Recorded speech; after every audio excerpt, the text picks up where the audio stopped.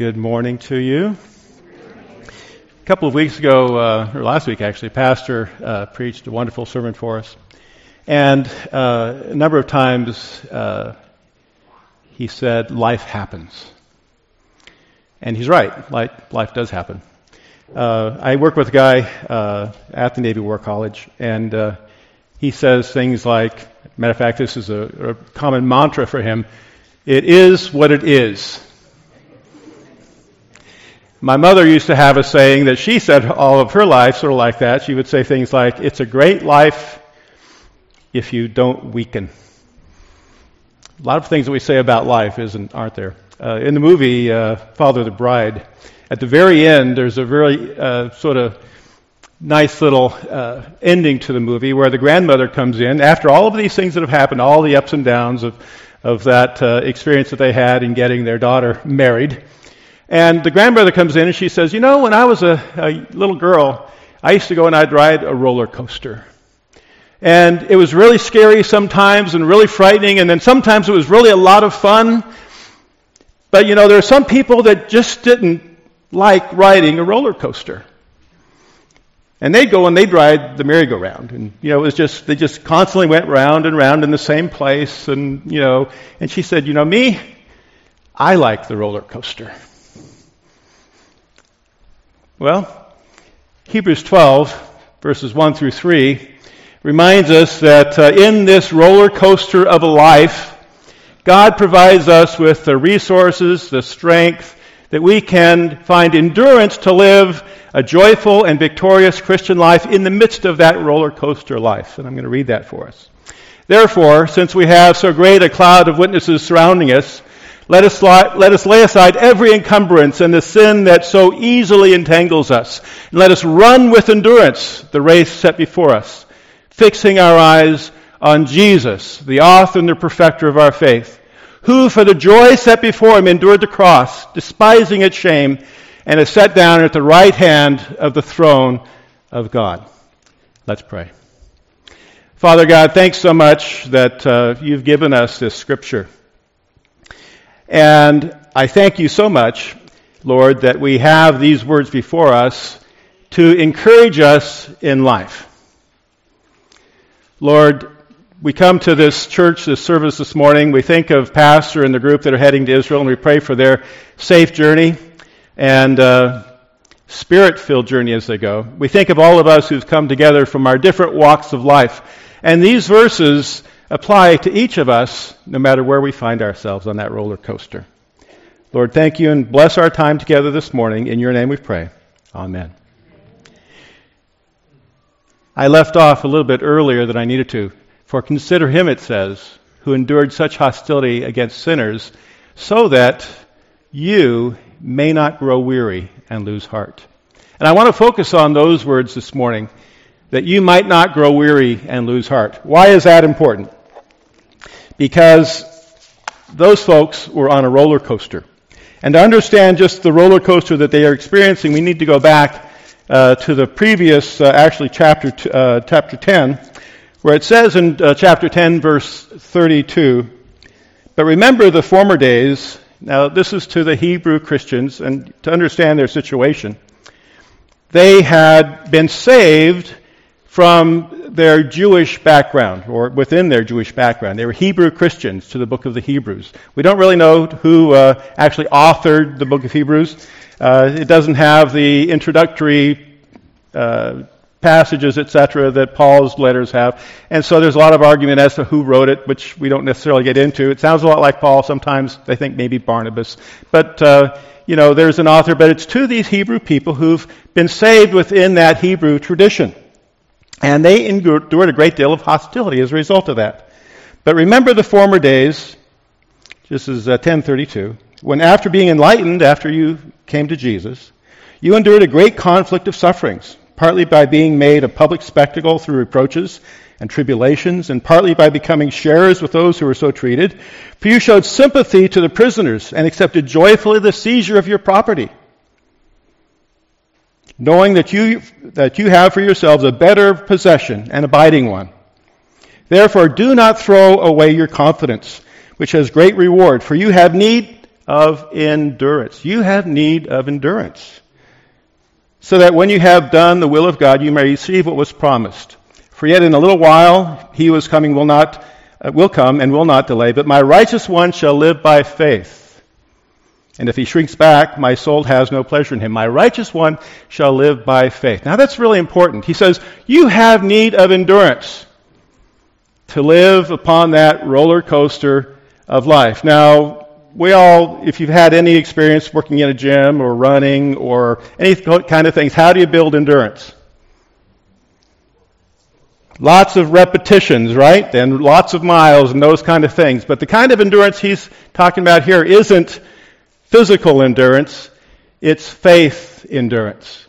And so the point that he's making is that if you're going to emerge victorious from all of these things that we're talking about in terms of the Christian life, you need to practice and repeat and experience and endure in God's faith. Matter of fact, this scripture, but my righteous one shall live by faith, that's really an important scripture. Anybody know how important that is for us? We wouldn't be here in a Baptist church this morning if not for that verse. That's the one that Martin Luther came across in the book of Romans and started the entire Protestant Reformation, which is sort of an interesting insight. That's free, by the way. So, but anyway, so the point here is that if we're going to exist along this roller coaster of life, we need this endurance, and it's endurance by faith. And then he gives us the point that we are not those who shrink back to destruction, but of those who have faith to preserving of the soul. Now faith is the assurance of things hoped for, the conviction of things not seen. For by it the men of old, and I'll stop there. We could read the entire chapter of 11 and go on. But by it the men of old. And in Hebrews chapter 12, we see that we have a wonderful resource to actually encourage us in this life of faith, along this roller coaster of faith, if you will. And that is, well, this group right here that we have in our context. This great resource is this community of faith in Jesus Christ. Now, the community of faith that is given to us here, they're called witnesses. So he says, we have so great a cloud of witnesses surrounding us. And it is referring to exactly what's just happened in the last chapter. He's talking about Abraham and Sarah and Elijah, and all of these folks who lived in faith, and yet it says they did not receive what was promised. They did not receive the ultimate fulfillment of all that God has intended for us to receive. They were looking forward to it, and they never actually experienced it. And yet they were victorious as a result of their trust in God and their faith and their experience of that. How wonderful is that? Now, there's also other folks, like there is Samson listed there. Now, and also David. And sometimes, if you've studied the lives of these two gentlemen, sometimes in the community of faith, we need bad examples too, right? And Samson certainly is one of those bad examples. And David, well, he was a man after God's heart. But, there are a lot of mistakes that he made that I don't want to live up to. But the Scripture says, ultimately, he loved the Lord and always came back to him. So that's exciting and important. But that community of faith, it says, how many are there? Well, I actually counted up for the sermon today. And I counted more than 20 that are listed by name. But then there are hundreds that, in fact, it actually talks about just hundreds of folks who gave away things and who were sawn asunder and lived the life and everything else that they experienced. And they are the life of faith. They are witnesses. But, I've been studying ancestry for a while, my own ancestry. And it's the community of faith isn't just what happened thousands of years ago, is it? The community of faith that encourages us and is there to encourage and teach us is, well, in my ancestry, I was looking back, and a lot of my family, the Nixes, and they come from Alabama, actually from England and Wales and all those kind of places. But I was looking into my family, and in Alabama, in the hill country above Birmingham, the Nixes lived. And there's in 1850, this one Nix was a farmer. He had 10 kids. And you understand why he was a farmer. 10 years later, he's listed with those same 10 kids, maybe 11 now, but now he's a Baptist preacher. How interesting is that? So, I look back, and that's 100 and some odd, 40 years ago, 50 years ago, something like that, and that is a testimony of faith. And then somebody else in the family were Christians. My grandmother and my grandmother Thelma brought me to church years ago. And she was a part of this community and a testimony of faith. And she brought me to church, and my brothers and my sisters, and that was where I met Linda. First Sunday I went into that church, I looked forward and saw this beautiful young lady from the back, and I said, I'd like to take her on a date. And 48 years ago, well, actually more like 49, I guess, maybe 50, we met, and we've been together ever since. But I think of all of that community of faith, the people that led me to the Lord. It's not just my physical ancestry, is it? It's a spiritual ancestry. Think back on all of those folks that have influenced our spiritual lives. The person that led you personally to the Lord Jesus Christ. Can you think of that person? They are like Abraham and Elijah. They're a part of this community of faith that have lived the life and testify to us about what it means to live a life of faith, aren't they? And they have passed that to us in a spiritual way, not just a physical way, but in a spiritual way.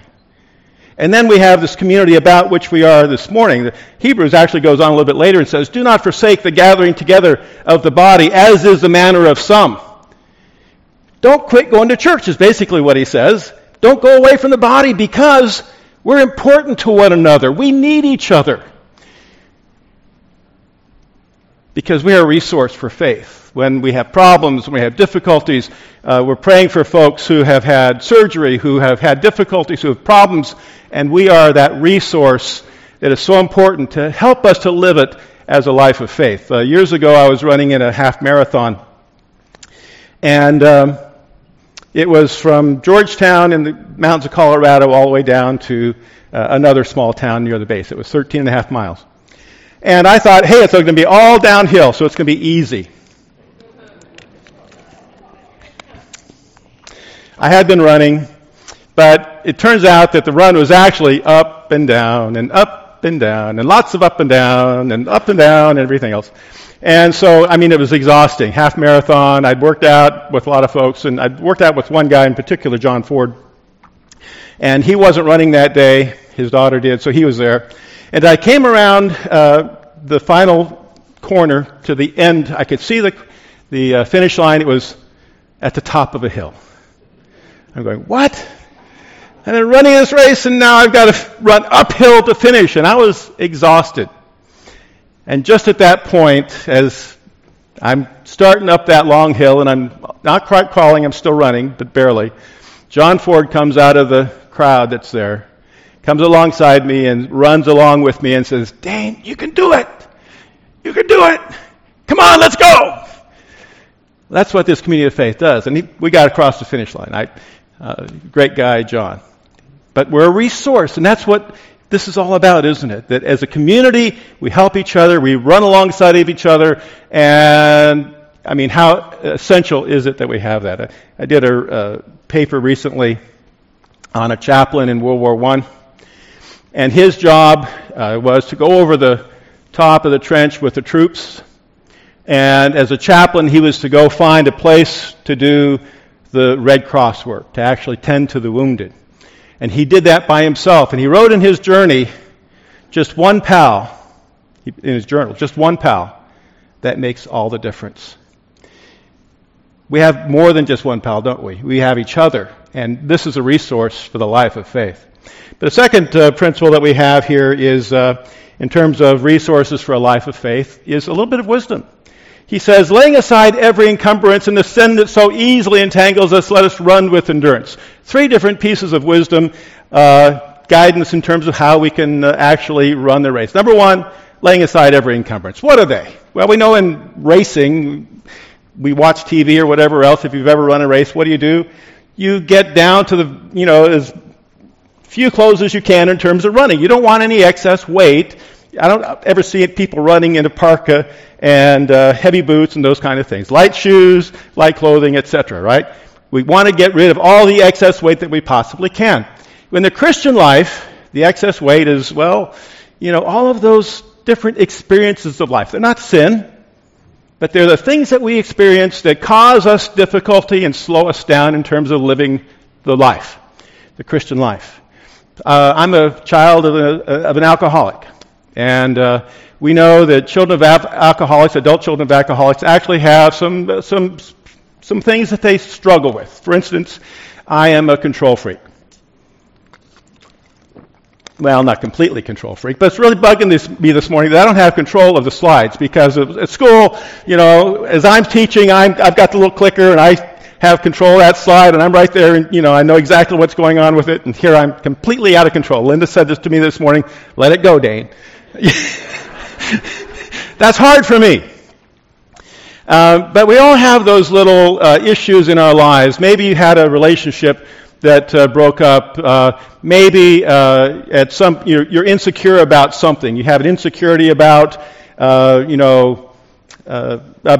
people who have lots of stuff, and you don't have the same kind of stuff. We don't feel good about that sometimes.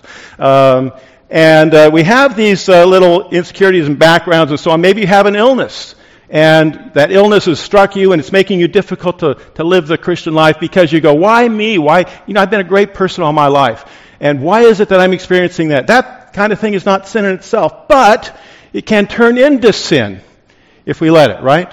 So my point about having the control thing, if I am so upset about it that I control all those in my life, that can be sin for me, right? If, in fact, I had a broken relationship and all guys or all gals are evil now, I'm not going to go into any relationships at all in the future, then that can become sin to me. If I had a problem in church years ago, and as a result of that problem in church, I quit going to church, and I say, well, all Christians are hypocrites, I'm never going there again. That, in fact, can turn into sin in my life. Linda and I received an email from a lady just 2 days ago. Completely out of the blue. We hadn't heard from this lady in 35 years. And she was telling us her story. She came unto the Lord in our ministry in Colorado when we were there. Wonderful lady. She played she played the piano and was all sorts of helpful and everything else. And she had some problems with the church. And she got back in touch with us just the other day. Sent me a long email. I sent it back, and we conversed yesterday for a little while. And she said she had problems in the church, and she left church for 10 years. Well, just the problems in the church, that's not sin, right? But that's the burden. That's the thing that we need to deal with. And instead, what she did, though, which I'm going to leave it up between her and the Lord whether it was sin or not, but she didn't go to church for 10 years, she said. And there was a really interesting little line in the email, she said, and it was harmful to myself. I hurt myself by not going. And finally, after 10 years, I went back. Now, what do we do with those burdens when we're aware of them? Well, like her, the Lord got a hold of her, and she actually said, the Holy Spirit got a hold of me and pointed out what I've done wrong, and I went back. Praise the Lord. The Holy Spirit will do that. Some of those burdens that we have in our lives, we maybe need some help. It's completely appropriate for you and I as Christians to go to a counselor and talk about the kind of things and problems that we've got and actually get help with that kind of thing. But as the book of Hebrews says, be very careful lest a root of bitterness rise up, and what? By it, many be defiled. So get rid of the burdens, watch out for the sin because it will trip you up, and then run with endurance, as it says here, the race that is set before us. Because it is a long race, isn't it? It's a long race. And we've all experienced how long it is. Now, when I first preached on this, and I preached on this before, this particular passage, I love it. It was like 30 years ago. And as I've already shared with you, I was an active runner. I can't run anymore. All the miles, the doctor actually told me, he says, your body has only so many miles in it in terms of running, right? And I can't run anymore. As soon as I try to run, I get injured, and it hurts, and and all kinds of issues with that, so I don't run anymore. So what does this say? And a lot of us are like that. Now, if you're young and you can run, go for it. Enjoy it. We'll watch you from the sidelines and cheer you on and everything else. And enjoy that, by the way, because when you're my age, you go, I wish I could. But the point is, things have changed. And it doesn't really talk to me anymore about running the race. But Isaiah 40:31, for instance, says, Behold, they that wait upon the Lord will renew their strength. They will mount up with wings as eagles. They will run and not be weary, which I used to do. Now I walk and not faint, right? Exactly. I'm in the walking mode these days. And then sometimes the best I can do is stand, right? And the scripture says that we are to walk in faith. We stand, and we're sure that we don't that we stand firm against the evil one. Peter actually talks about standing because the lion is a roaring lion seeking whom he might devour. And so, I do those kind of things. And then it says, well, sometimes I sit, but I have to be careful where I sit, don't I? It says in Psalm 1, do not sit in the seat of scoffers. And we have to be careful about the places in which we sit.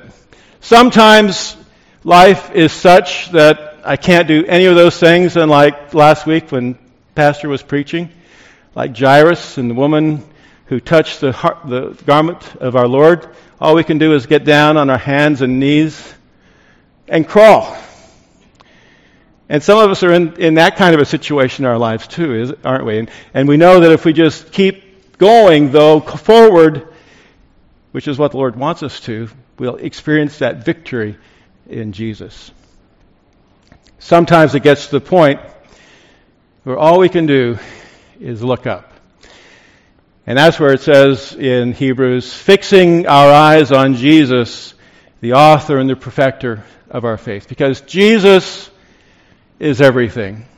In John chapter 3, Jesus says some important words. I think I'll read them for you because they are so important to us. He says, and as Moses lifted up the serpent in the wilderness, even so must the Son of Man be lifted up, that whosoever believes in him would have eternal life. And that's actually a quote that comes back from the book of Numbers. And in the book of Numbers, the children of Israel were complaining. They weren't getting the right kind of food. They didn't, they didn't like what they were getting. God was providing it for them, and they were complaining constantly, etc. And so God sent, as discipline, he sent fiery serpents among them, and many were getting bit and were dying. And they came to Moses and said, help us to deal with this. And in fact, God gave an answer to that. I'll read in verse 6 of Numbers 21. And the Lord sent fiery serpents among the people, and they bit the people, so that many people of Israel died. So the people came to Moses and said, we have sinned, because we have spoken against the Lord, and you intercede with the Lord, that he may remove the serpents from us.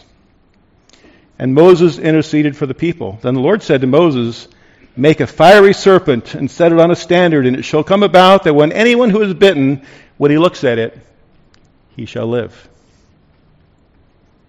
Wow. Jesus is likening himself to a fiery serpent. Have you ever thought about that? It's sort of interesting. But it's not the fact of the fiery serpent.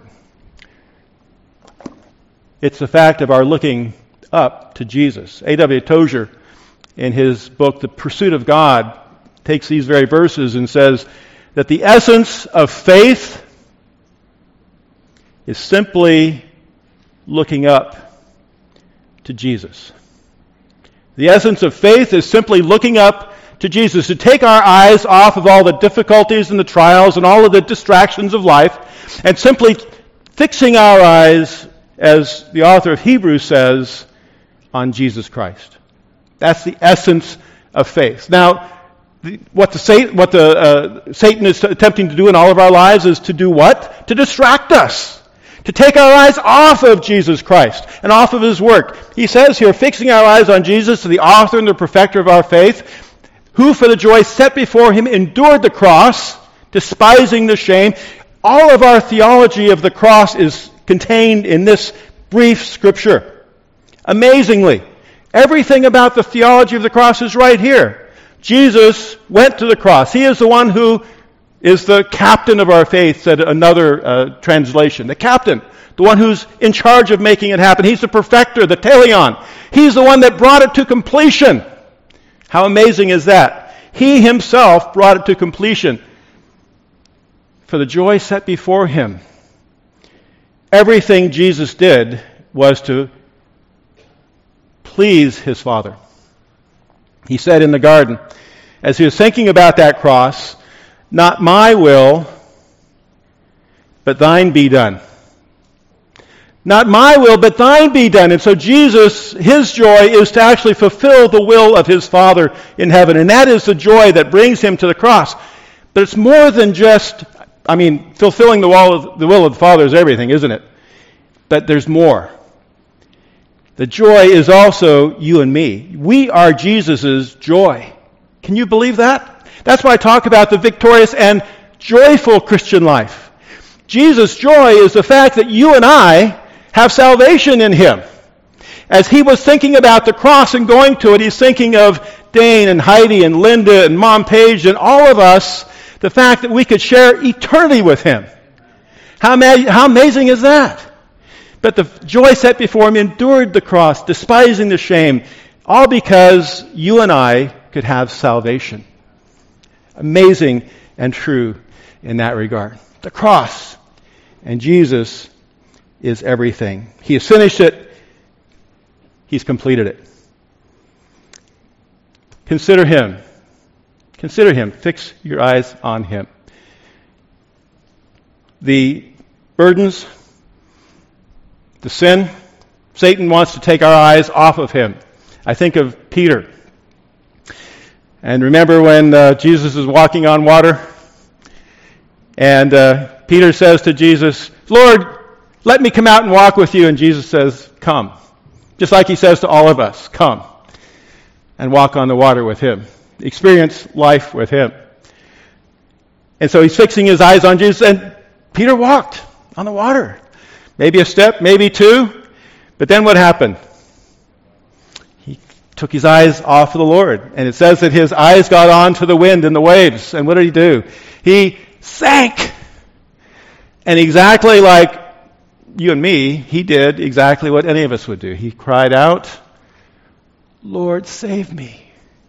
He said it a lot louder than that, I'm sure. And I don't know exactly how far into the water Peter went, but it says that Jesus reached out and brought him in. And Jesus' words to him were, O ye of little faith. Exactly. Because you took your eyes off of me. The essence of our faith is fixing our eyes on Jesus. Resources that we have to live the victorious and the joyful Christian life. First of all, community, us.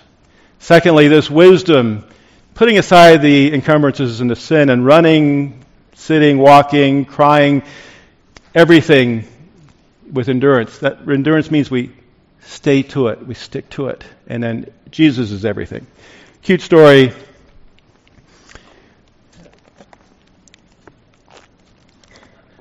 A guy brings a dead duck to his vet. And he says to the vet, Doctor, please do something for my duck.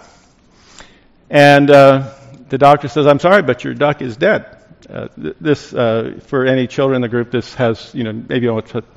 Anyway, never mind. Anyway, your duck is dead. And the person says, oh, but please do something for my duck. Are you sure you haven't done anything to check him out? And so the doctor says, well, just hold on a second. And he goes out of the room for a second, comes back in with a Labrador retriever. And the retriever, looks at the duck, sniffs it up and down, looks at the doctor with those big sad eyes that we all know that labs have, and shook his head and walked out. And then the doctor went out of the room again and brought back a kitty cat. And the kitty cat is, purring around the duck and sort of reaches over and touches it a little bit and shakes it. And looks up at the vet and goes out. And the doctor says, I'm sorry, but indeed your duck is dead. All right, Doc, I understand. So the doctor goes over to the computer, prints off the bill, gives it to him. $1,500! Why $1,500? All you did was tell me my duck was dead. And the doctor said, well, if you had taken my word for it, the bill would have been $20. But I had to get a lab report and a CAT scan. And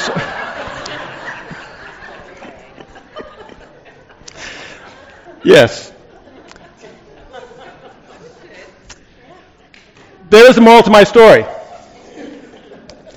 Apart from Jesus, you're a dead duck, yes. So,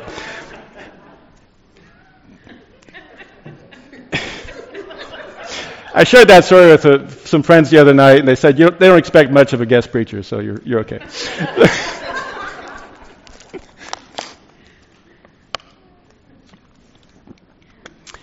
But the theology, we laugh a little bit, but we have a principle that I teach over in my class called the KISS principle. Keep it simple, sir. And at one point, the disciples started understanding exactly what was going on with Jesus Christ. It was difficult, that they were going to be called to do things that would be tough in life. And many of the disciples, it said, left Jesus. And Jesus looked at Peter and said, will you also leave me, as well as the 12? And Peter said, where shall we go, Lord? Only you have the words of life. And that's the simple theology, isn't it? It's not, all the books and everything else, but it's simple theology. Only Jesus has the words of life. And in the roller coasters of life that we experience, Jesus gives us the resources that we need to live it victoriously and joyfully. I'm going to pray now if the group wants to come up. Let's pray. Father God, we do understand that you sent Jesus Christ to be our Savior, that apart from Him, we do not have resources for life. Apart from Jesus Christ, life is just a roller coaster. It's not a roller coaster, but a merry-go-round, just going in circles, going nowhere. With Jesus, it's a roller coaster. Ups and downs, sometimes frightening ups, sometimes frightening downs. And yet we know that in the midst of all of that, Jesus is with us, walking alongside us, giving us the strength, the resources to emerge victoriously. Lord, if there's anyone in this place this morning who hasn't come to a saving faith in you, I just pray that maybe you speak to them today. Help them to understand that they need Jesus, that apart from Him, there is no hope in life. For all the rest of us, remind us, Lord, that there are difficulties and trials, and yet if we would fix our eyes on you constantly, steadfastly throughout life, we will in fact find that resources that we need for joy and victory. It's in your name we pray, the name of Jesus. Amen.